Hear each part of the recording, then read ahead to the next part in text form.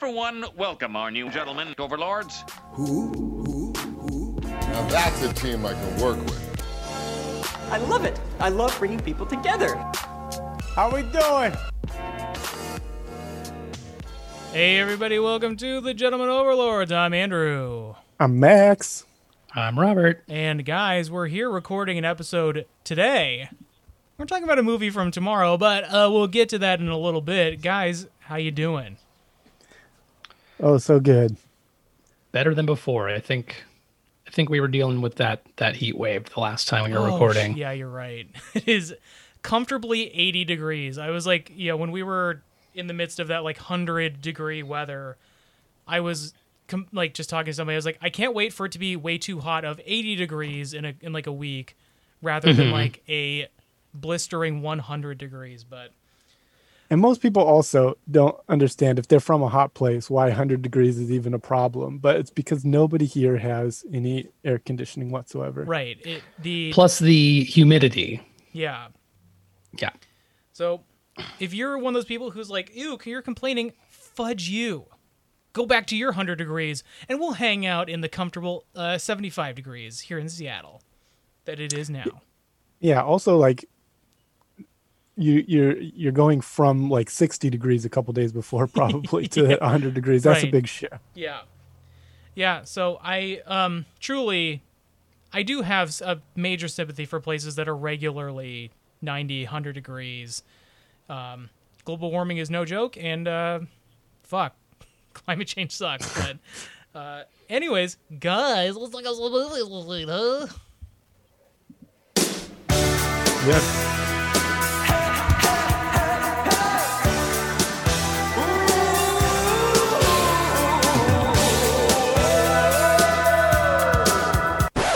Don't you forget about me. Look my way, girl. Something breakfast. Movies we've seen. Let's stop talking about that silly stuff of climate change. Let's get to some real news. Movies we've seen, huh? The important stuff. Yeah. Rob, what have you seen? Well, I wanted to ask real fast, and I hope this is kosher. I hope you don't need to edit this one out. But you did recently see someone that we heard in the movies we've seen theme. Oh, that's why that just a voice moment ago. That's why that voice sounded so familiar to me. Yeah, I just me and my wife just went and saw the new Fast and Furious, and we saw Ben Horak right there at the theater, and we watched the movie in the same row with old Ben. Now, what was better, People Fast 9 or we've seeing seen. Ben? Ben's we've seen. What was the question, Robert? Sorry, I said, what was better, seeing Ben or seeing the movie? Well, only one of these things I consider family. So it was better seeing the movie. Just kidding. It was a treat for both. What Of better way course. to see a big, stupid action movie than to see it with your buddies, huh? Oh boy, I was worried you were saying, what better to see a big, stupid guy like Ben walking around? Then if you're going to see that big dummy, you might as well do it while you're seeing something you like Fast and the Furious. No, that's very exciting. And shout out to Ben, because he is, hey, we wouldn't have this segment without him. That's right. We wouldn't know what to talk about if it weren't for Ben. And like you mentioned, to transition back, we've both seen F9, as it's called. The Fast Saga. But I won't talk about it too much. Maybe we'll do an ep on it at some point. I would like to point out real quick the naming mechanics for these movies. I love that they will not stick to anything. There's no convention and especially I was looking up Fast and the Furious 8 and I couldn't find it, and I'm like, oh right, because it's the play on words, Fate of the Furious, and I was like, okay, they just don't care. I mean, it's the Fast and the Furious, Too Fast, Too Furious, the Fast and the Furious Tokyo Drift, Fast and Furious, Fast 5, Fast and Furious 6, Furious 7, Unless you have Fate of the Furious, and then F9, the Fast Saga. It's just it's whatever they feel like. And unless you have something really clever, it should really just be numbered. They did that even with the trilogy, How to Train Your Dragon, How to Train Your Dragon 2, the Lost World or the Hidden World, something or other. There's definitely or maybe it's just called number 2, and then instead of number 3 to finish it out, it's the Hidden World. And I was like, but now you could think it was the second, it's just weird to me that they don't. I don't know. It just seems silly to me. Yeah. I heard someone say that they really hoped the next movie was Fasten Your Seatbelts. Well, did they announce that I think it's going to end with 10, and it's a two-parter. It's a two-parter, yeah. That's what I've heard. 2 more movies, 1 more installment, technically. I would like to say, again, not a major spoiler for the movie, but they talk about Elsa Pataki's character, and Michelle Rodriguez is like, she's in heaven, right? And my joke prediction was they were going to go to heaven in the last one. And I thought, oh my God, what if Dom says, now let's go get her or something? And I was just like, please, please, please, please make my dreams come true. Let them burst through the gates of heaven in their cars. It's a pretty, I might be misremembering, but it definitely seems to reference itself a lot in the sense of the meta-ness of the movie, and kind of it almost feels like they lean super hard into oh boy, we have to point out that this is wild because the audience isn't going to believe it. And it's like, we've been believing it for 8 movies though. Yeah, it's not, you don't have to necessarily do that. Yeah. Again, we'll get more into it maybe when you see it at Max, but this one, it's really heavy on the we're aware of what we've been doing, and we know a lot of this is hard to grasp. And just so you know, we also know we're an absurd movie. Yeah. But they are having fun with it, and I was having fun watching it. So yeah, it's a choice. Yeah, it is a choice. So stuff I have seen, other than F9, other than today's movie, I haven't watched all of it and finished yet. But I watched some of No Sudden Move, which is the new Steven Soderbergh movie, and it's got a really stacked cast. I should pull it up and see: Don Cheadle, Benicio del Toro, David Harbour, John Hamm, Ray Liotta, Kieran Culkin, Noah Jupe, Brendan Fraser, Julia Fox. Oh my God, wow. So many people in it. It's in the 1950s, I think it's in Detroit. And it's kind of just a heist gone wrong, and everyone kind of trying to uncover who's behind it all and backstabbing each other and staying on the run from corrupt police and people double crossing. It's frustrating though. I mean, I know I haven't finished it, but it wasn't just grabbing me by the time I had stopped it for the night. Mm-hmm. And it was a shame because I think it has so many things going for it, not least of all the huge cast of great people. It was so fun to see I know Brendan Fraser's done the Doom Patrol and a few small things, but I'm just happy to see him in a role and doing stuff again too, because I've always really liked him. And you watched half of that, which is interesting because you saw it in theaters, correct? No. This was on. I guess I'll just call it a night, guys. Shut the projector down? I'll be back in a little bit. I mean, to be fair, I was surprised. When I saw F9, the theater had 2 other groups. There was another couple, and then a group of 4 or 5 people that left an hour into the movie, which I thought was weird. So that was an instance of someone leaving halfway. Maybe they thought it would pause when they left the room. Yeah, I don't know. As soon as they saw Helen Mirren, they were like, "Well, we got what we wanted." And oh boy, maybe they just were really pissed that they finally figured it out that they were in on the joke, right? They mentioned that. Yeah, when they referenced it, and they're talking down to us. We're done. Anyway, even though I have not finished, I would still give a recommendation to it. Did I even say the name of the You did. No Sudden Move? Yeah. Only because the cast is so stacked, and I'm assuming it'll have more crazy betrayals and things before it's all over. So I'm going to finish that one out. I think for Max, once you said Julia Fox, you say no more when it came to Max. You had to think for Julia Fox, right? I forget who Julia Fox is. She's the Hidden Gems. Sandler's girlfriend in Uncut Gems. Gems. Yeah. If you're going to be in Uncut Gems with Sandler, for sure. She's Hubie Halloween's wife now, canonically. The other movie I saw and I have watched twice now is Werewolves Within with Sam Richardson. Oh, I haven't seen that. And that is based on.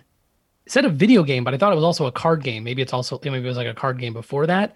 But it's there's lots of versions of it where there's a town of people and you go to sleep, someone is killed by a werewolf, and then you spend the day deliberating and kind of trying to figure out who did it. And they sort of took that, adapted it into a script, and it works really well because it really reminds me of kind of like Clue or something like that, where you have all of these characters introduced pretty early on, and lots of reasons to assume that one of them might have done something, especially given that it's not just like the murder motive. If like they're a werewolf, then there's like maybe even less motive as far as like they're just like hungry and killing people too. But I really enjoyed it. It had a very, and this is like a big compliment, but it had like an Edgar Wright feel to it, where it would do stuff like throw the thing out the window, shut the window, and like loud, fast cuts as a transition sometimes, which really feels like at least an homage to the way he would do the Cornetto kind of style of movies. Definitely not a bad thing. Say what? Okay, it didn't feel like a ripoff. It felt more like homage. No, I mean, I would be shocked if other people didn't make the same connection. And it's also like, Edgar Wright has done like now a very famous and well-liked horror movie. So it felt sort of intentional, but it also is like a style. I'm sure movies have done it before Edgar Wright and people will do it after. So it seemed like I guess it's possible they weren't aware of it. But it seemed sort of like an homage to me. But that's another one with like lots of sort of Sam Richardson's really great in it. And oh gosh, I forget the name of the woman in it, but she's really excellent too, as like the male person. But there's just like a lot of different character actors. And the servant of all the vampires and what we do in the shadows. Oh, Guillermo is in it too, and he's playing like a different role. He's in a gay couple, and it's really I really enjoyed it, and I wasn't sure until the end kind of what was gonna who it was gonna turn out to be or what was gonna end up happening. Is the female, is it Miliana Vantrub? That's right. Yeah. I believe she's like in Sprint ads and stuff AT&T, a lot too. It's funny that that's like my reference point, but I see see a fair amount of them. Yeah. AT&T, by the way, just to get the AT&T. branding right. Sorry to the AT&T company. If you need sorry about that. An official podcast of AT&T, we're free. But I would recommend checking it out. I think that is in theaters as well as we rented it, so it's streaming simultaneously, and watched it twice only because Jamie passed out probably like 5 minutes into the movie the first time, and then that kept trying to wake her up, and liquor. Yeah, nope. And then finished it, assuming hoping that she would be awake and wasn't. And then the next day I was like, "Do you want to try and finish it?" And she was like, "Yeah." And then she basically finished it. But yeah, I've seen it twice now. She basically finished it. Maybe she made up the rest in her mind. It was like, it was good. I can't believe there were 3 werewolves. I'm like, huh? Get ready for a third watching, Robert. Yeah. We got it in under the 48-hour rental period. I was like, if we're gonna watch it, if you want to finish it, let's do it tonight. And so I've seen it a bunch. Sam Richardson, impressive. Yeah, you've gotten my support. But I think that's kind of all I've seen for movies. Yeah, Max, what about you? I saw In the Heights, Lin-Manuel Miranda's new jam, his new play on film. Mm-hmm. And it's pretty good. It's got some jams in it. It's fun. It's got that Latinx flair to it, and also that like incredible love of New York that Lin-Manuel Miranda has. Mm-hmm. The best place on earth. And only Lin-Manuel Miranda has. He's the only person to love New York. Everyone else in New York hates it. Mm-hmm. There. No other movies have ever been called a love letter to New York, quite like In the Heights. It was good. I like it. I thought the music was really fun. But there were some points. There was like in particular, a very serious moment that was immediately undercut by Lin-Manuel Miranda raps, not sung by him, but like I don't know, some like beat poetry or whatever. Sure. Yeah, I used to do that a bunch. Through and just like undercut this thing. Another serious part where they're just like throwing out raps about cups that really don't matter. Should I grab a cup? Like a coffee cup or a plastic cup or a something cup, like rhyme cup 3 times in a row. Like, shut up. Don't talk about cups during a fucking musical. So other than that, it was pretty fun. I would recommend it for especially for people who are down with the Hamilton scene. Mm-hmm. If you like that kind of thing. I've never seen it. It's good. Don't even know who that person is. Wow, Robert. I watched it on it like it's about a heat wave too, and I watched it on the hottest day back in the day, back after probably right after we recorded or whatever. Uh-huh. So it was interesting. And it blasts heat out at you when you Yeah. out of your your TV when you rent it. I mean, actually, I think that's true. When you turn the TV on, it produces. Hey, I mean, I kept my computer off all day for that reason. I didn't want anything like extra warming up the room. So That's a good idea. I turned my computer off because I didn't want my computer to die. Because I had another computer, like an external hard drive. well, my computer loves the fried. heat. It was just that it was going to heat up the room. That's why you turned it off, because you hate your computer. Yeah, don't gotta show really- who's boss. They were Don't want having any sex. Skynets popping up in here. Good call. Another movie I watched. This one's great. I really enjoyed this. It was on Netflix called Space Sweepers, the Korean sci-fi movie, where it's kind of similar to Cowboy Bebop in that they're kind of like scrounging together. It's like a team on a spaceship. They're scrounging together funds basically to get from one thing to the next. They pick up trash in space and sell that, like sell the trash in order to, make money to basically continue living. But they're noticing more and more that like they're just losing money by what they're doing. They can't make enough to fund what they're doing. And then they run into this child that is like, so they capture the ship. They find in the cargo bay there's a kid, and then there's this like news report that goes out saying that she's a cyborg bomb essentially, and so they have to figure out what's going on and who they're going to sell this kid to. It's great though. I gotta say, I love it. One of the best movies I've seen in a long time. Wow. And I recommend it on Netflix, called Space Sweepers. I recommend anyone watch it. Wow. You'll enjoy it. And the two of you in particular, I think you would really get a kick out of it. They have like great characterization. All the you'll fall in love with every single member of that crew. And give it a shot. Cool. If you haven't heard of it, Space Sweepers. Oh, And then the other movie I watched was Arlo the Alligator Boy, which is an animated movie. It's kind of in the style of you would expect from Adventure Time or some of those after-school cartoons, the more recent ones. But it's like kind of a Disney story where you get those musical numbers, a lot of musical numbers, but they're done in a more modern style. It's got like the main character is from one of the, I think, American Idol. And it's a bit more auto-tune than I would prefer, but they do a good job. They're pretty good tunes. What's that on? And the animation is great. That is on Netflix as well, Cool. I think, but I should double check that. But recommendation there. I think the animation is good. The story is good. Characters are good. It's really feel good story. So check it out. And then I'll look up what it's on. Andrew, Okay. what have you seen? I watched Ralph Breaks the Internet, the aptly titled, just in time for that craze to be at its peak.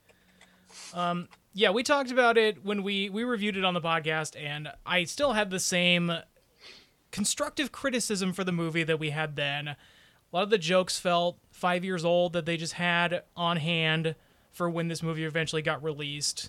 You know, so the original came out in like 2012, and this one came out in 2018, and it felt like a bunch of jokes from 2013, but it is still a Wreck-It Ralph sequel, and I really like the character of Ralph and Vanellope.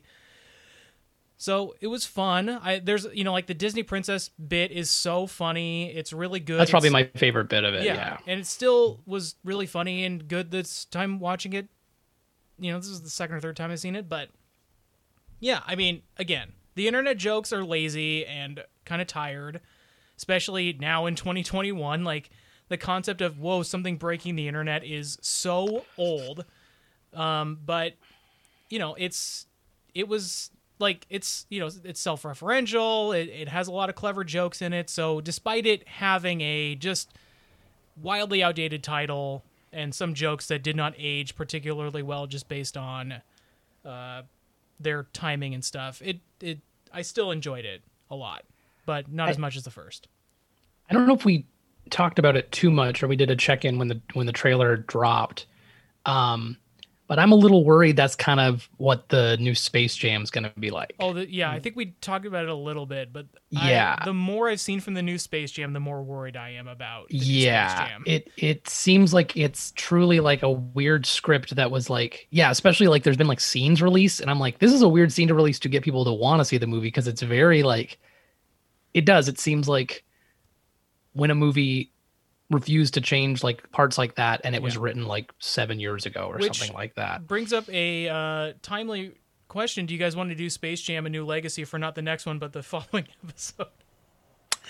Well, 2 episodes now correct me if I'm wrong, is that one of those like that'll be on HBO Max but like free with HBO Max or is it like a premium as well? Free with HBO Max. Sounds like a slam dunk to me.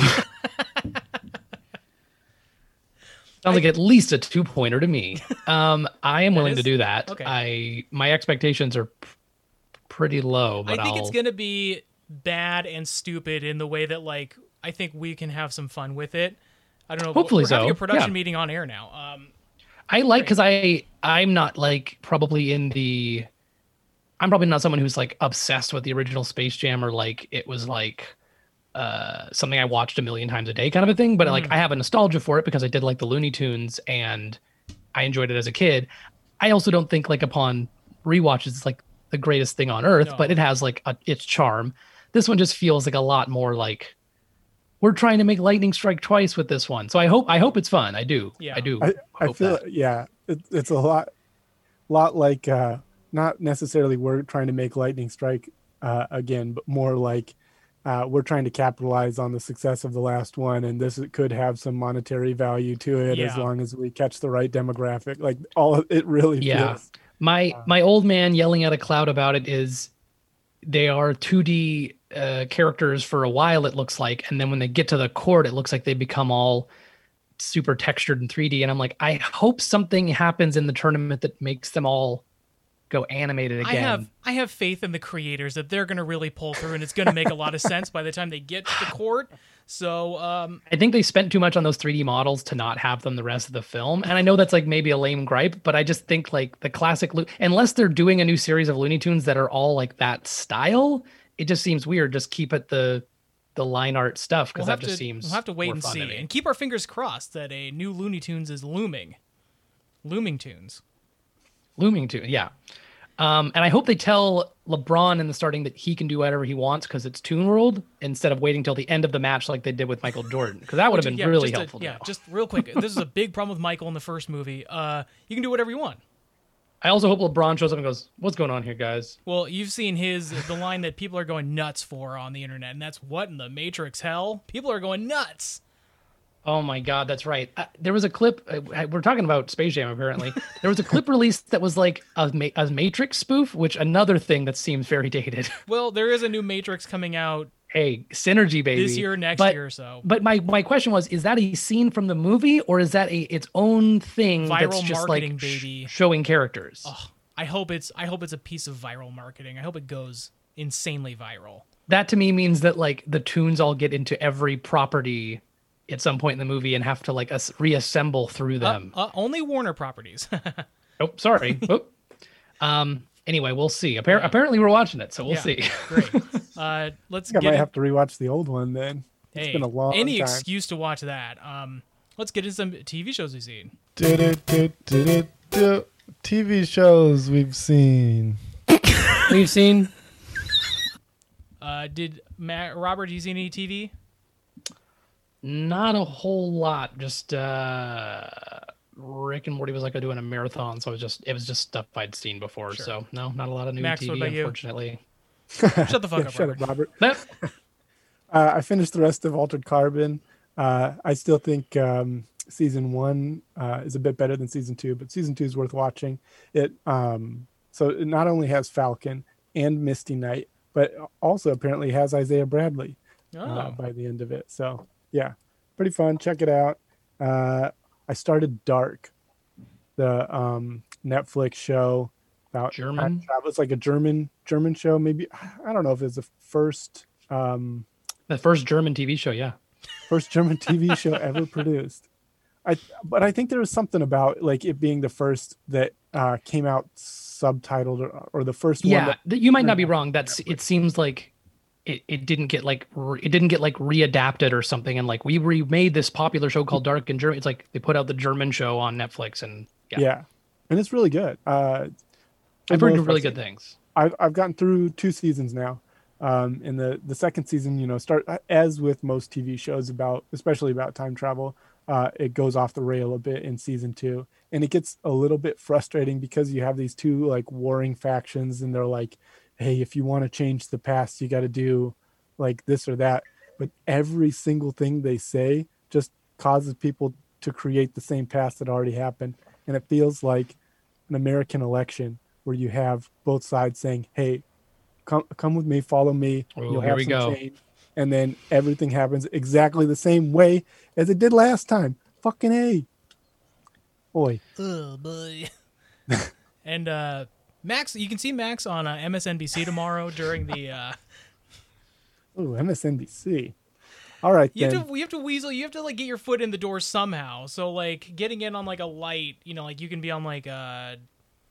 Fine, go to OAN first or whatever the yeah. the sub Fox thing is. It's in your name. The name's in there, so Newsmax. Don't even have to change the name. That's what I'm angling for. Exactly. Be like, hey, you know you want me. That's why you named yourself that. They're like, we'll take anyone, sure. Any other TV, Max? No, that's it. But I did want to mention, this is from earlier, Arlo the Alligator Boy is on Netflix. And one thing I forgot to mention, it has Jonathan Van Ness from Queer Eye for the Straight Guy. Or not Queer Eye for the Straight Guy. That was the old one. Queer Eye. Just Queer Eye. Yeah. And he does a great job in it. Cool. I didn't really watch, I've been rewatching Alias. Speaking of Isaiah Bradley, that actor, he's a Dixon in Alias. But the TV thing I'm really excited about is I just saw that Wellington Paranormal is going to be on HBO Max and the CW, which is the TV show that was made in New Zealand right after the spinoff. Yeah, the spinoff of What We Do in the Shadows. So that is it's like the inept cops that come upon all the supernatural creatures. Yeah. So that is, I think they showed up in the movie. Yeah, that's going to be coming to HBO Max and the CW this summer. So I'm really excited to watch that. The trailer looked very funny. Interesting, because it is like out in New Zealand. It's not like a redo. It's just like being put on that platform. Yeah. They're just taking the episodes from New Zealand and they're finally coming out in the US. So yeah, they're taking them by boat. It's taking a bit. Yeah. Are they going to give us some subtitles for that one? Yeah, that's right. I think they're going to have a separate language. Nar. Well, that does it for TV, guys. Let's talk about the movie we were tasked to watch by ourselves, and that is The Tomorrow War.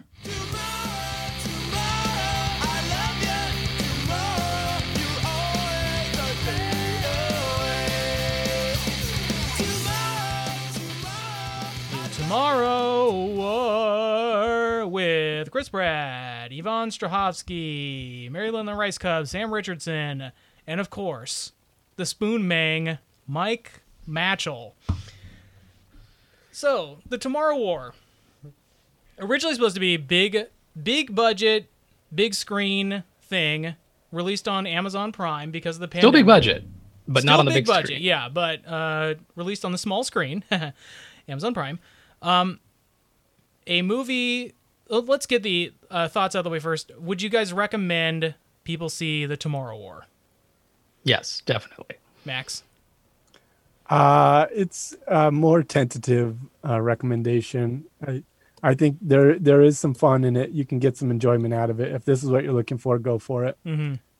It is a big dumb action movie, and the plot is admittedly stupid.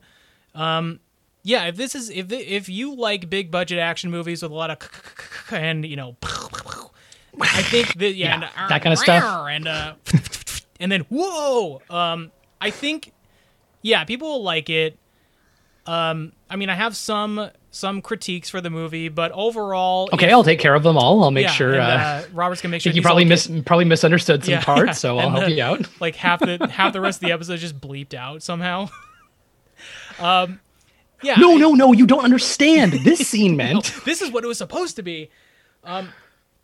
Yeah, I mean, but a lot of those are just like a few like tone, critiques and maybe It definitely has a lot of different like tone shifts. Yeah. It kind of tries to do a lot. Yeah. So. But so the movie's about in like 2050 something, some aliens emerge and they basically ravage the planet. There is less than 1 million people left on Earth. And so we have developed, or Earth has developed a technology to travel back 30 years to get, recruit soldiers to come back into the future and fight the war for them since there's less than 1 million people left on Earth. And so they Ghost Draft was the original title of this movie, but they go back, they get people who they find eligible and also will not be alive in the time that they are coming back to, so there's no time paradox there. Yeah, you won't be able to meet yourself in the future. So they recruit the main person they recruit is Chris Pratt, who is a retired Army veteran who is now a teacher, and so they go to the future to try and stop the what are they called, the White Spikes? The White Spikes, White Stripes. It's a 7-nation army of White Spikes. And so they go in to try and stop him. We can get into more plot stuff later, but I'd say my main and first critique of the movie is that I just don't buy action badass Chris Pratt.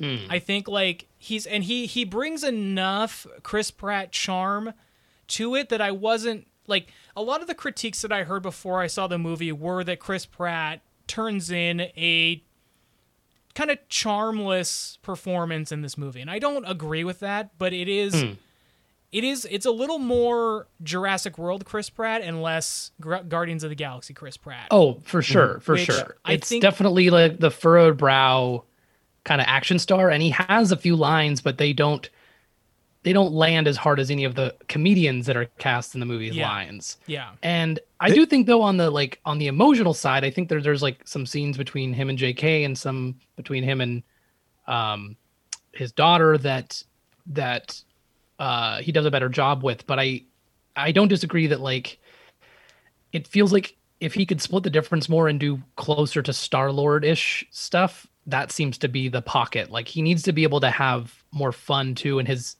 characters probably shouldn't be so self-serious. Yeah. And I thought they tried to kind of make some moments of levity and stuff, but we'll talk about it a little bit, but it feels like the tone kind of wobbles even throughout scenes sometimes. So. Yeah.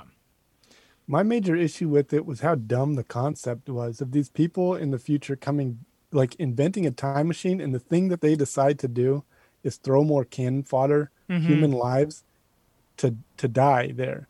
And like, also, I mean, doesn't that just make it so you're down humans once you get to that point, because there are so many less humans that are available? Like, first of all, there's a time paradox right off the bat. Yeah. The fact that they're like, this didn't happen. Nobody came back in time at that point the first time, right? Well, doesn't that happen in almost all time travel, like Terminator and stuff like that? Not in all. I'll say Dark, for example, everything that's happened is, happened. And they do the same thing where you have a 30-year gap. In Dark, they have a 33-year gap. And in this one, they have a 30-year gap. So I don't know if they were watching Dark and said, hey, let's do this, but let's not have it line up Is at all. Back to the Future 30 years too? I think you're right. It might just be like a good time travel chunk of time. It might be that's how time travel actually works. Yes, so they know something. Yeah, some of these filmmakers, they know it can only be 30 years. And you know how they know? Because they're from the future. What? Hey, maybe we should go to the future and see how to make a really, really good movie. Yeah. But go ahead and talk more about what you're... Doesn't that not make sense? For example, so like they come back, they grab people, and they're basically saying, hey, we're all dying. We're dying. We don't know what we're doing. We're shooting them with guns and it's not working. Could you come here untrained and shoot them with guns? Like, just keep doing the same thing that ruined half of the population. First of all, if you go back in time, you have 30 years to fucking figure it out where you're not being hunted by these guys. How about you just send everyone from the future back here and then figure it out for 30 years? And then you can do that again in 30 years. Yeah, I mean, it's a silly sci-fi Yeah. movie, so my take on it, at least my take on the time travel thing is like, they didn't have number one, like, because I was like, yeah, why wouldn't they bring like their awesome new laser guns or something? And it's like, it didn't seem like it advanced enough in technology that they had anything super valuable to like send back, for one. And to me, yes, of course, it's like, it's kind of like Starship Troopers to me in that way, that like they're truly like throwing ground forces at these horrifying creatures, and like sometimes they can nuke them, but they can't get into the holes where they nuke them. They kind of establish that like they're sort of holding them all off until they can develop a virus or a thing to kill them.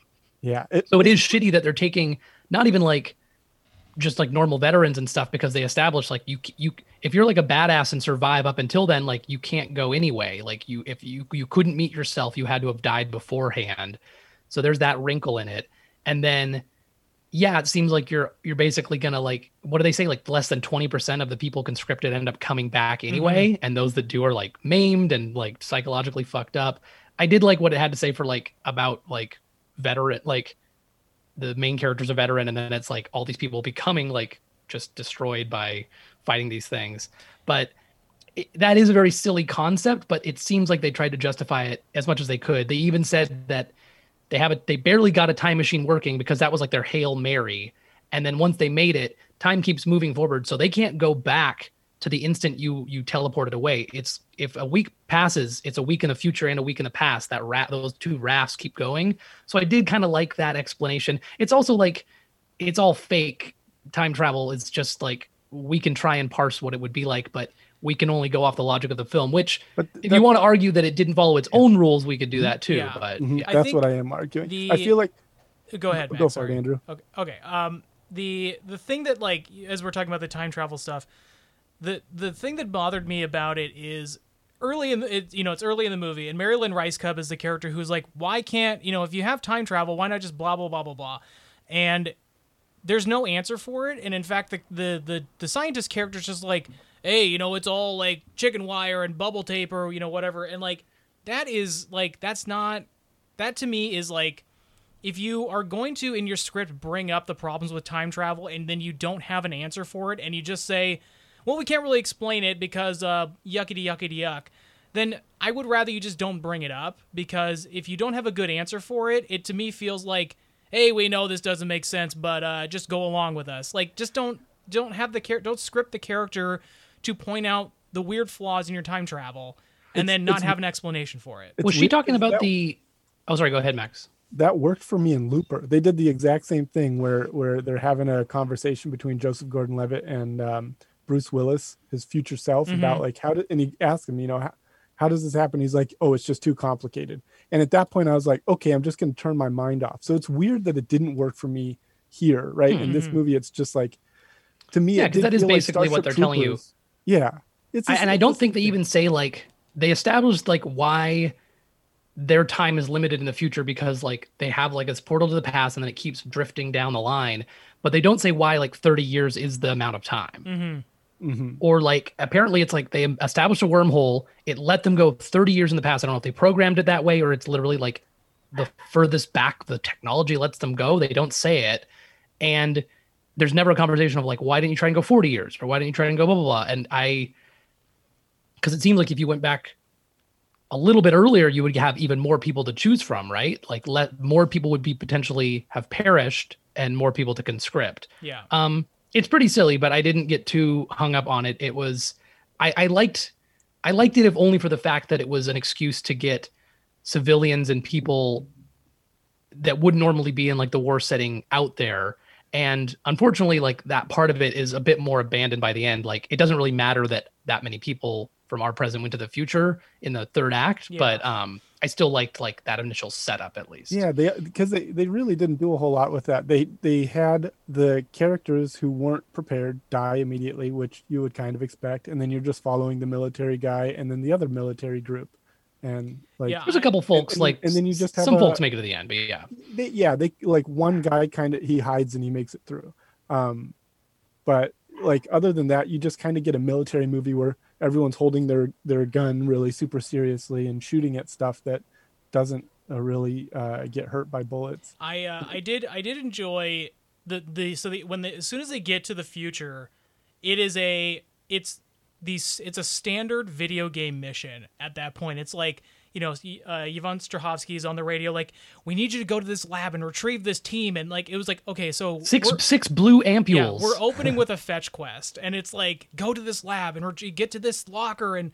retrieve this thing. And it's like, she's giving you instructions over the headset. And it's just like, yeah, this is again, like, video games are now more complicated and feel like movies, but this feels like a fetch quest. And like, maybe it's because I'm playing so much Mass Effect right now, but it feels like a break into the Cerberus lab and steal this thing. And it's just like, yeah, okay, I recognize this as like almost like a pure video game cutscene, but sure. It wasn't anything like groundbreaking, but it was still like a fun way to like, it throws you into like chaos. Yeah. The movie has a cold open that then catches back up later. So yeah, as soon as they get to the future and they realize that something's gone wrong with the time jump, and like 80% of the people that they brought are immediately killed off because they just fall from the sky, and if they're lucky they land in a pool, and if they're supposed to teleport 5 to 10 feet above the ground, and there was a malfunction when they left, and everyone basically like fell from above skyscrapers. Yeah. So like 10 people were lucky to land in a pool, and then like 90 people all like landed in the street or on like the side of a building, and just like that was a very clever way to like introduce chaos immediately, because you're already introducing that this world is overrun by these aliens. We haven't even gotten real glimpses at them yet. But to introduce this element of chaos of just like, holy shit, 80% of these, 90% of these characters are dead already, was like a true, like, just, you're in the shit of it. You're in the thick of it right away. Mm-hmm. Plus, the whole crew that went, they get there, they get like a couple flak jackets, and I think they get like their first day of like seeing the rifles and getting to like shoot at a target. And then like in the middle of the night, there's an alert and they're like, sorry, like we need you now. So like this group didn't even get like the week of training or whatever they were supposed to. So I was like, shit. That was a clever reason to have the like time moves forward as you're, like in the future as it does here. Yes. Because like, yeah, if it were just a time machine where you could just drop them into anywhere. Or safely matter. Where you knew nothing would be happening ever. Right. Yeah. I thought the other thing that was clever, I didn't see this coming, was Yvonne Strahovski's reveal as being his grown-up daughter. Yeah, was a good reveal. I suspected that, but I'm also glad that it wasn't like the twist of the film. It was pretty early on and pretty casually like introduced, which I liked. I feel like this is the only thing that justifies the time travel in the movie, despite it being like the main point of the movie. Other than that, it's just a Starship Troopers, like you mentioned earlier, movie, like silly action. And I feel like it might have benefited from dropping the whole timeline thing, except for I did like the relationship between him and his daughter. Yeah. Yeah, it was interesting. And like you said, Max, it maybe kind of opens up all these paradoxes because like she even says like maybe we shouldn't talk to even really each other about anything, and then eventually breaks down and like kind of spills her guts about everything. Also kind of surprised that like I think I think Chris Pratt and Sam Richardson figured it out, but they're like, do you notice like the age of the people? Like I think you can't go into the future and meet yourself. Like I think you have to be dead. Yeah. And then like when you're getting your armband thing, they like I guess just tell everyone that like you're gonna die in this many years. And I was like, well, God, can you imagine getting conscripted, going to the future for a week to fight aliens, and then also knowing that no matter what, if you survive, you're supposed to die anyway. The fact that they were like, I don't want to tell you too much about what happens, but then also to tell you the day that you die was like, it felt like that to me was like a little bit of like, you can't have it both ways. Everything it kept poking at this, like the people from the future are dumb as fucking nails. And the fact like they don't have schools anymore. They're the white spikes, Max.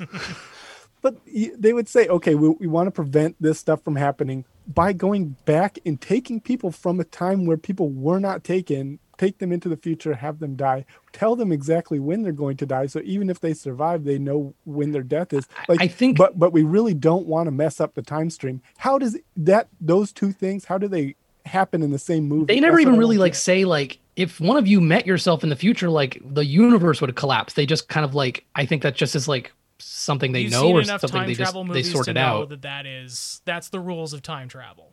Yeah. And I mean, the main reason I like the justification is just that like, it truly seems like they are so desperate. They're like, we we are asking you to deplete your own like civilization of people to like buy us time to develop this thing to stop them.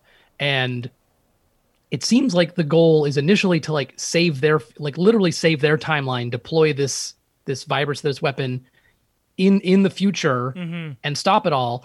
And then, I mean, bit of a spoiler alert towards the end, but it ends up being like taking it to the past and seeing if you can convince anyone at that point to back you up and you know, make enough to stop them when they show up. And then bring it back to this is the other thing that I didn't get. So their solution was to then, once you have enough of this virus for those guys, then you bring it back to the future and kill them in the future, rather than try and prevent it from happening. Like wait that 30 years, wait, like even if they thought they landed right at a certain point, wait to that time and then release it there before everyone was killed. Wouldn't that be what you would think if you had time travel as your ability? That's yes, but I think they were trying to do both. Like it felt like it was like, if they could hold it off long enough, they could stop stuff in the future and ended up having to be in the past for some reason. They also like, that's a bit of the twist. I don't know if you guys want to like talk about it too, but like, and I felt like I kind of saw it coming at some point, but like she mentions like they were just here one day, the White Spikes, like they showed up in Russia, started attacking it in like 2048 or something. And then like in like what, 3 years or 3 months or some shit, it was like the whole world had, every continent had them. They proliferated everything and like destroyed us. So part of it seemed to be like they didn't have enough coordination to even like stop it once it had started, and maybe there's just no faith. I mean, that kind of happens at the end too. That was the most realistic aspect of this movie, that like we as a civilization couldn't get our shit together enough in those years to like put a stop to something, because it's all, you know, dumb people in charge who wouldn't be able to get their fucking head out of their asses long enough to stop an existential threat like that. More than a few references to global warming and just general like yes, the inability for humanity to like trust each other enough to stop even like a threat to the entire species. Okay, but we haven't talked about it, so I want to know, what did you guys think? Because this is personally one of my faves. I think the design, I love the White Spikes. I thought they were so cool. I thought they did a good job with them. I thought it kind of reminds me of course, the xenomorphs, but this time white and with a different face. They took the Vorcha from the Mass Effect and put their face on the xenomorphs, gave them an extra tail, and that's pretty much what they look like. But they pulled it off well, and I thought the movement was really good. Yeah, 6 limbs, the little mantis ones in front. I also love like the only place you can get them is like the throat and the belly, and otherwise they can kind of tuck their head up, and they have kind of like a little bit of, they have like armor kind of up and down their shoulders and stuff. Also, when they're running, they look very like dog-like. And just like the sound of them like shooting spikes out of their tentacles and stuff was very scary. They were like, I thought they were genuinely freaky looking, and they make the joke, and maybe you were referencing that, Andrew, like Mary Lynn's like, well, how come we don't see like video or photos of these? Like, wouldn't it be easier to know what we're up against? And they're like, we decided that if we showed you what these things were like, that we couldn't get anyone to sign up. And she's like, well, maybe don't say that, which is, if you don't like that and it's like, seems like silly, it's like, but then when you do see them, I wouldn't sign up. If I got drafted, I knew what White Spikes looked like. You couldn't catch me in the future. Right. So I thought their movement made them really scary. The fact that they could cover so much ground so quickly, so much ground, and be on so many surfaces because they had always like a couple arms to spare. And so they're going. Their like, sound too was great. They're dropping down through like, you know, the middle of a staircase or whatever, and coming right after you. Later in the movie, they're all just like swarming through. Through the water and stuff like that. They could do it all too. They could swim. They could glide. I loved it. Yeah, when they introduced the ones that were gliding, I was just like, what the fuck? Like how can they possibly win if they can just do everything? But it goes to show why we did so poorly right off the bat. We just like, and especially like, so I don't know, did they establish this or not? They catch there's some really cool scenes. I think like, especially like all the scenes with the White Spikes are like awesome sci-fi action. That's just like so good. There's a scene where they capture the female. Now they don't say the queen. It doesn't seem like there's just one. But it seems like there's very few, or like a lot of ant colony thing. There's like a lot less females. And they don't establish, they almost just make a joke later, like, stop it before it lays an egg or whatever it does. They don't establish how they create more if she can just seriously hold up for a few days after eating and just make a bunch of eggs that turn into new white spikes. But it seems like unless they all came from one initially, and that's just how far they spread, that there's probably more than one female, right? Is that what you guys assumed? I didn't really the way that the like it seemed like by as we're getting to the end of the movie, the way it seemed like the males, the like soldier white spikes, like it seemed like every single one converged on this base, and they had this one female. I know it wasn't like implicitly said in the movie, but that kind of led me to believe this is like the one thing that like. Or they're just like so protective of any female, and if that one's within any distance that they can hear or sense it, they went for it. Right, for sure. It did seem like in the like when they went onto the ship, it did seem like that there was only one female. The weird thing is when they introduced it. I mean, I don't know if that's true because they also later said like, "Oh, here's a whole nother room that we." There's like a colony, yeah. But like when they did introduce the female, Chris Pratt was like, "Whoa, that's nothing like I've seen." But they were like looking at it through a heat vision, so it looked identical to what he had already seen. I was like, "What the hell are you talking about?" Like this thing is exactly. It's kind of like the Who's That Pokemon, Max. He could tell it was like an evolved form, and was like, "Oh, there's more spikes." And actually, her arm, she doesn't have the mantis arm. She has like just 2 full extra arms instead. Because the little guys just have little things. So I liked that. She was really freaky. I didn't like her face as much as like the regular soldiers' faces. I think they looked cooler and grosser, but she was a badass. I loved. She had like Queen Alien vibes for me, where she was just like 10 times stronger and crazier. Yeah. When she was like sedated and just secreting liquids to get all the guys to come running, her pheromones or whatever. Yeah. Because that is what ends up happening. Is like I really love the scene where they're capturing the queen, or the female, and it seems like they're really fucking up. It seems like there should probably be a few more people or something happening. Like I know it seems like they made these little nests and they're trying to capture it. The other thing too is like I guess like they can't just like obliterate it. The problem is like they have to capture it alive and extract all this stuff. It's not as easy as like just nuke the holes and we'll pull the corpse out and synthesize a thing. It's like, no, it's got to be a live specimen. So that's why it's so dangerous and stuff like that. But the scene is great. It all takes place in like a little cavern underground. And then there's like a big chunk of time where Pratt and Yvonne are kind of working on the talking about their relationship and what happened in the future, and then also working on a cure. And then the other big action piece is that whole rig getting attacked by all the white spikes. Yeah. Which I thought was very exciting. I love that huge cruise ship running into everything. Well, why was there a cruise ship? Like, what was the... I think it was like there was a cruise ship and other ships kind of docked all around because like humans were like using as many boats and things as they... Like that was probably moving troops or something at some point. I needed like a little bit of context as to why there was a cruise ship, because it completely broke the tension of the scene to see like because they didn't show inside the cruise ship, they didn't show what it was carrying or anything. It was just like, are there people who are on a fucking cruise in the middle of like they don't know what's going on with the white spikes? Like, why they've just been out there for a while. What kind of like struck me about that, because I think I had the same feeling that you had, but like you can figure it out right on your own. If you think about it for a second, you can fill in the blanks like, oh, this is probably either the last bastion of humanity, right? Like this is the only place where you're protected. It's within this big wall, or, they have to cobble together help from whoever they can get it from. But like, you're also in the middle of this huge, like it looks like it wasn't built from scraps. Like it looks like it was built very purposefully, legitimately, like they had an architect there saying, okay, we have to do this to build everything up. And they have, a huge tower that has time travel and all these other capabilities. So they're decked out. They have a ton of military weight behind it. It does not feel like tense. It does not feel like anything like that. Everything feels very intentional. And then you have a yacht in there. Yeah, I think that like that scene could have been done without breaking the tension of it by that being like an aircraft carrier or some kind of like military boat. I just needed to see like what is its purpose here. Like somebody needs to say, oh, we have, and maybe they did and I missed it, but like we have, all these boats are floating around because we don't have space to keep everybody in the, in these like bunkers and stuff.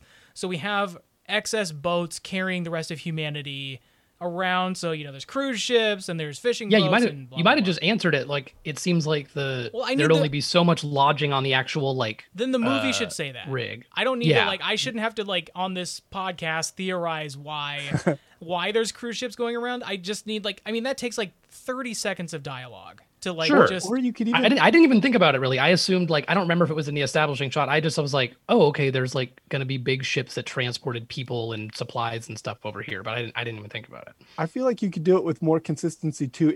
If the rest of the movie had stuff cobbled together, if you had people who, like, you saw that humanity was just kind of getting together, throwing everything they had, the last of it, rather than everything seeming like military installations and then a yacht. Mm-hmm. Because like I could definitely see that if it was just, you put up,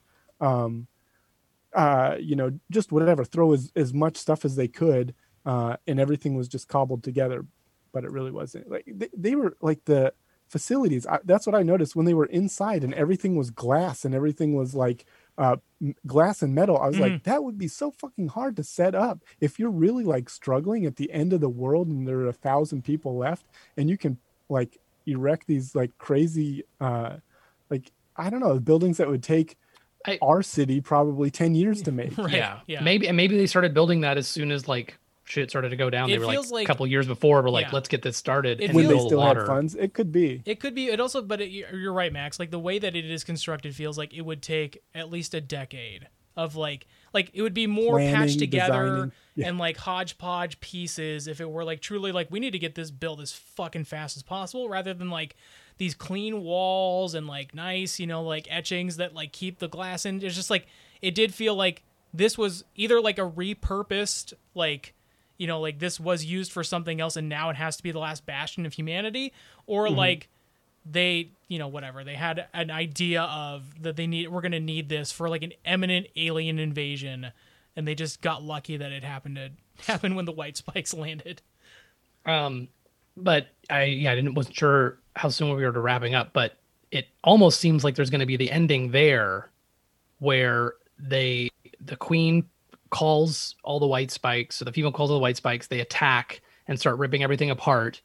Then right before Chris Pratt, his tour is almost over, and right before he gets teleported back, Yvonne gets wounded and gives him like the serum to like try and make more of, and then it looks like a piece of art or something. Like when she falls, it's like explosion, white spikes pouring up, like up above, him falling down to grab her, cruise ship blowing up in the background. And I was like, that's just like a great like shot of it all. I wish this was a video game.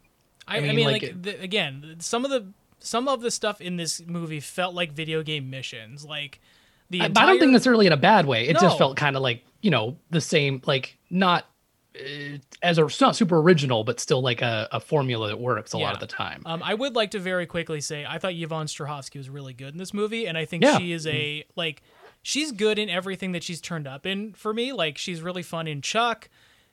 She was not given a lot to do in I, Frankenstein, but I didn't hate her in that. And like I think she's really good in this movie. Like you're not going to mention Mass Effect? And Mass Effect, yeah, Miranda Lawson. But like, I thought everyone did a really good job. I thought Sam Richardson was good, and I thought there's just like a lot of the supporting cast like just didn't have like a ton of like big scenes. Yeah. And it was filled with a lot of like comedians that didn't get to hang around for very long. Hang around or use even that side of them as much. Like they got to do it a little bit, but not like they weren't played up as the comedians. Like Betty Gilpin is the Chris Pratt's wife, and she gets pretty much she gets a couple little jokes before everything gets dour, but she gets like less than 10 minutes of screen time. Yeah, what she's did not you around think very about much. that one guy who like dropped down and broke his leg at that early on? I don't know. That sounds like a real loser to me. That felt like he did it way too much. What do you think, Robert? Contractually, I think it should have been way more. No, that of course, Mike Mitchell was great as Robert Cowan. Pretty good name too. Oh, did he get to pick it? I one of the executive producers, I believe, was Rob Cowan. So that's, I think, how that happened. He wasn't called the Drop King Rob Cowan. I didn't even think about that. Did you notice he Drop dropped King. and broke his leg? Yeah, he did drop a couple times. So He is a king. Wow, coming for your he's title. taken the name from me. Yeah. Incredible. That was his way of telling me you're fired. He was like, Yeah. I've taken on the title. Hey, You make should sure you be watch the demanding movie on loyalty. Friday. You're gonna want to. Little You're gonna get a secret- little demotion. secret scene in there. Yeah, it was excellent, and him and Mary Lynn Rice Club end up being kind of like a duo in the movie for the time that they're around. So Yeah. I enjoyed them together. Yeah. Nora and Nora. Too. Yeah. Nora and Nora, yeah. But yeah, we basically got to the end where they go back and the Secretary of Defense, I think, is the guy that was sort of giving the speech and basically tells them like they figure out that they think the aliens started in Siberia, or the aliens came from Siberia, like got out of the ice, and that's why we never saw where they landed. They were already here. So here's where we're mixing Alien and the Thing, because we have a spaceship that's been under the ice for thousands of years, and the ship carrying them wasn't like flown by white spikes, although that'd be pretty fun to see them using all the controls. Yeah, shooting spikes at the controls. No. And I didn't get a good look at all of the aliens in the cockpit that were like transporting them. So I would kind of love to see the concept art of the model of what they look like, because I couldn't really prequel, tell. Hopefully. Yes, hopefully so. And this is where they basically, I don't know if you guys are still like in agreement, where it's like, yeah, you wouldn't be able to convince the world, especially after this draft, and it sounds like they're showing the news and everything's like chaos around the world. Like they're not going to let you then like fly and do this Hail Mary thing to try and get rid of them, especially since like this is just their theory that they're already here. And then they're gonna have to like fly to Russia to get rid of them. But J.K. Simmons comes back into the movie. Man, he was ripped in this, huh? Yeah. Looking good. And end up at the ship, and everyone but a few folks ends up perishing trying to destroy the ship, and then they fight the female at the end. What do you guys think of the final fight? I liked that it was all like in the daylight in the snow. I think But that is to me, because it took place in the snow and so much of it was like visibility so low. It was another one of those, you do a CG fight scene in the dark so you don't have to animate it too much, or you don't have to see what's kind of missing from the Interesting effects. I feel like that was another way of, and more creatively, because like 1,000 projects do it in the dark to hide it. Yeah. I think having it take or place, make it a blurry camera where you just can't see right, what or is have going like on. the like kind of motion camera, having it take place in like a snowy day, like in the tundra, and have it just be like low visibility because there's so much snow and dust and stuff, was a more clever way of kind of doing that. But again, because so much of this movie feels like a fight scene, this did feel like the final boss. And like, how many different times did they have the kill blow on the queen? It was just like, I think we got her. Blah! And like it comes back and it's just like, okay, no, it's really okay, I think we got it this time. Just like, what? How many times are they going to kill her? To the point where Chris Pratt says like finally gets like the serum into her mouth and is just like screaming like die at it. Yeah. And I did think which is like kind of funny, because like at that point it's like you thought you got it with the serum, breaks her own arm off, you've cut its throat, you've blinded it, it's like it's not going down, it's just too fierce. Yeah. And then he finally gets the killing blow. It it does almost feel like like where you're chipping away at the boss and you're truly like one hit away Yeah. from getting it. It also did feel like Dieter von Kunt at the end of MacGruber, when like she's falling and she's got the serum going through, so her body's dispersing, and also like she eventually like falls to the bottom of the chasm. It felt like the end of MacGruber where he's falling and he's shooting him with the assault. Well, there rifle. was, and I can tell you this now that the movie's out, but Mitch told me there was a cut scene where JK does take a piss on her corpse from up above. He pees right down onto it. No, that was I like that, and and then they're like, wow, we beat it. Sam Richardson falls into frame. Hey, I'm here too. I was also like, where did he come from? Because they definitely did ride their like snowmobiles out. It literally like from zoomed him. out, and I was like, so we're gonna see a snowmobile, right? Yeah. And then right? it was like the Padme meme where I was like, we're gonna see the snowmobile, right? It was really funny also that J.K. Simmons was like, did you just yell die at it? Yeah. That was really funny. I like that. was I like really that call call it out. I don't mind that kind of. We talked about it earlier in another film, but I don't mind a little self-referential. Yeah. Like it's silly to say that, but it's also like what else are you going to do at that point? Because you feel like it should have been dead 3 times. Yeah. So, anyway, that basically gets it all. He goes back home. No one's gotten his garbage can fixed yet. And Miri gets to meet her grandpa. So, and yes, and I think the world probably comes back from the brink and everything's fine. Everything's fine. No problem. This establishes that there's two timelines now, right? So like one timeline from the future that continues on where his older daughter did die, Yvonne, and then a new one where like completely separate from that where his daughter is going to, unless it ceases to exist because he negated them existing in the first place. But then how did he leave for a year to get the poison? It sounds like, or for a week. It sounds like we're gonna have to answer this in Doctor Strange and the Multiverse of Madness. There you go. Yeah, that was the Tomorrow War, guys. It certainly was. Sorry, I had to mute because the ice cream truck was going right by my window there. Yeah, I guess I should have done the same thing because somebody who set their car alarm off. Like, Tomorrow War, Tomorrow War. Let's watch it Got again. a lot of fans out here. Is there Robert? I've maybe only heard rumblings about this. Is there a sequel to this that is being pitched? Prequel, Yesterday War. Yeah, I don't know. It feels unnecessary. It feels unnecessary, but it's also original IP, and I'm kind of a fan of like.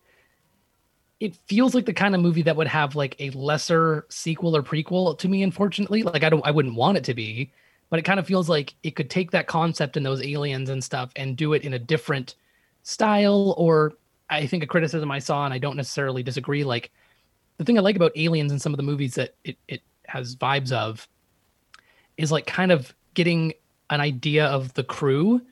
And there were a few people like the Dorian character who was like his third tour. Mm-hmm. And you're like, who would go there once, let alone 3 times? And then you find out later in the movie, he's going to have cancer and die. And he's just like, I don't fucking care. Like, I'm going to do something with myself. Yeah. So I think there's something there. Like there could be a second ship that they established exists and they have to have someone go and destroy it. And they get out and it could be like a thing. It could be like an AVP thing. Like they're down in a cavern under the ice and they have to stop them before they escape and, cause havoc or something like that. And they have to team like up maybe with the white spikes.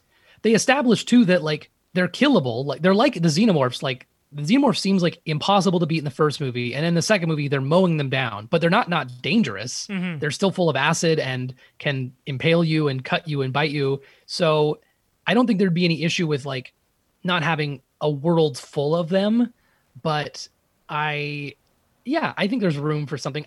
I would much rather them do like a sequel or a prequel or something, a spin-off to this than existing IP that has been redone or rebooted to death. Sure. And it just feels like they don't have anything original to do. There's probably stories they could tell or tweaks they could make.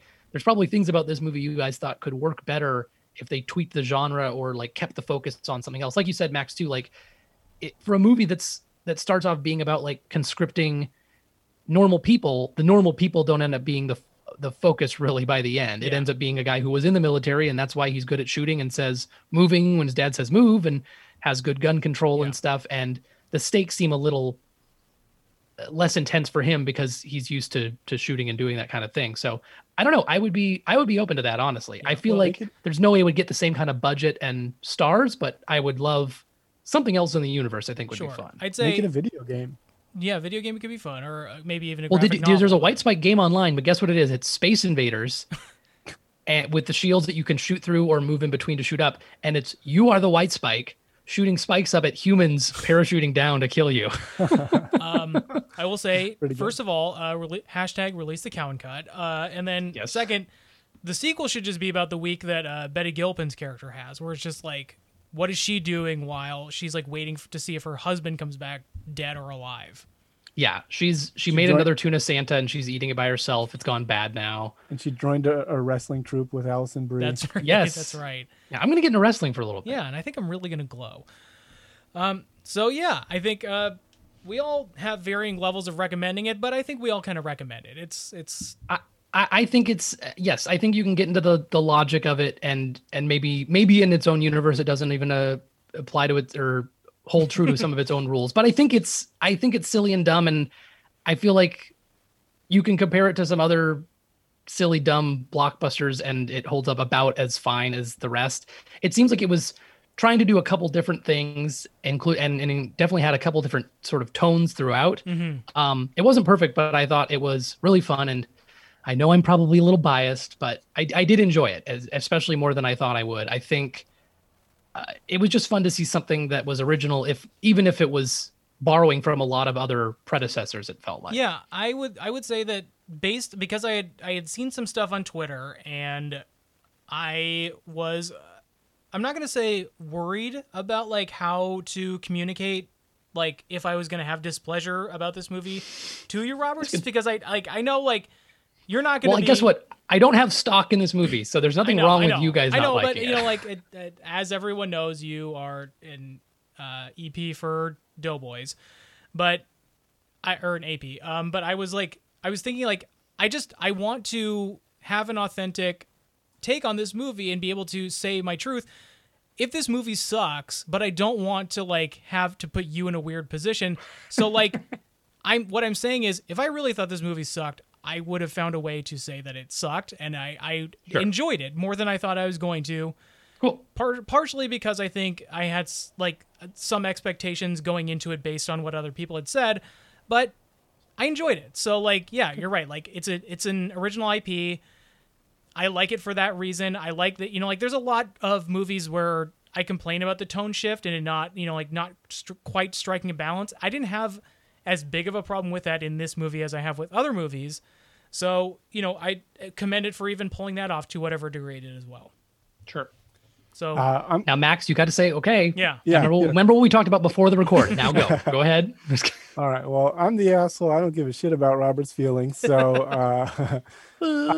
I think there was genuinely some fun times to be had here, but I do think overall the movie takes itself too seriously for me to give it the leeway that it requires, because there are so many stupid fucking decisions made by the people in this movie that like I can't really follow those characters. I can't follow that logic. And if you're going to put the logic in there, have it do something. But the decisions to just like murder basically the human race for no reason, when you have like easily better options that could be thought of in 2 seconds, it took me out of it a little bit. But the actions, I think that's a very human American thing to do that, though. But continue. I agree in a way that really frustrates me, honestly. I'm like, okay, yes. I think you're frustrated because it's too realistic. Exactly, because the military's in charge of it, and they're going to make stupid decisions that get a lot of people killed for no That is why Starship reason. Troopers is like that great satire that is also like, this is just what we would do. Like, we would do this. Like,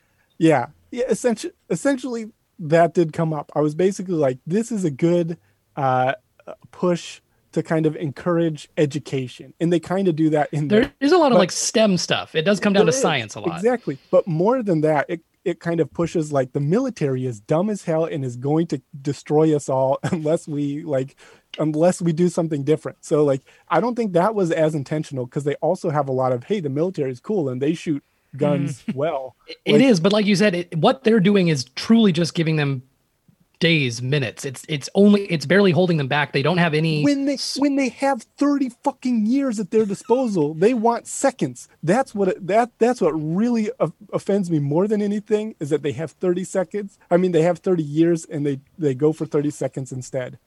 Well, they're all dead now, okay? It's their own fucking fault. They're dead, and they took millions of people along with them from every country in the world. They killed them unnecessarily. Those were the white spikes. It was bad decisions and white spikes. That'll do it for this episode. Wow. on that note. All right. Yeah. Well, yeah, I mean, like we can wrap up. But any final thoughts before we go, Robert? No, I'm glad you guys. I forced you guys to watch this. I said we have to watch this no matter what. No, that was just, we decided since it was a big one coming out to do it. But I'm glad you guys watched it, even if I'm watching the sequel alone. Max, what about you? Any final thoughts? Yeah, I come across really harshly. It was fun. It was a fun movie. Robert's right. Go watch it. Support Mitch.